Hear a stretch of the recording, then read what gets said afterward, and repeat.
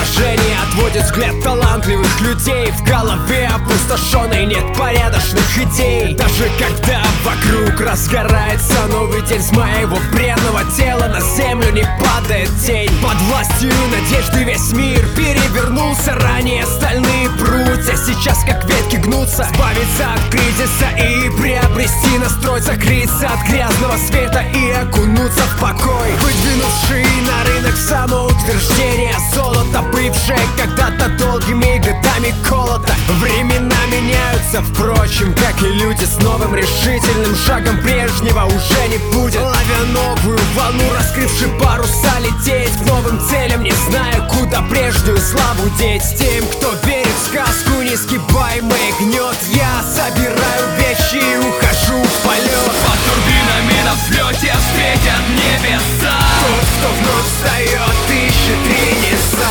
Согреет сердце и растопит лед. Покорит вершину и уйдет в полет. Под турбинами на взлете встретят небеса. Тот, кто вновь встает, ищет небеса. Согреет сердце и растопит лед. Покорит вершину и уйдет в полет. Нет, я уже не тот, кто жил когда-то мечтами, прожигая свое время, развалившись на диване, погружаясь головой в чужие нереальные страсти, обретая там жалкое подобие счастья. Но события вокруг порой надоедают. Или я меняюсь, или меня что-то меняет. Сердце внутри начинает колотиться чаще. И вот он, новый шанс жить по-настоящему. Встать на тропу полную преград и невзгод, ощутить яркую жизнь, хрупкую как лед, забраться на вершину мира и уйти в полет. Осталось только сделать этот первый шаг вперед.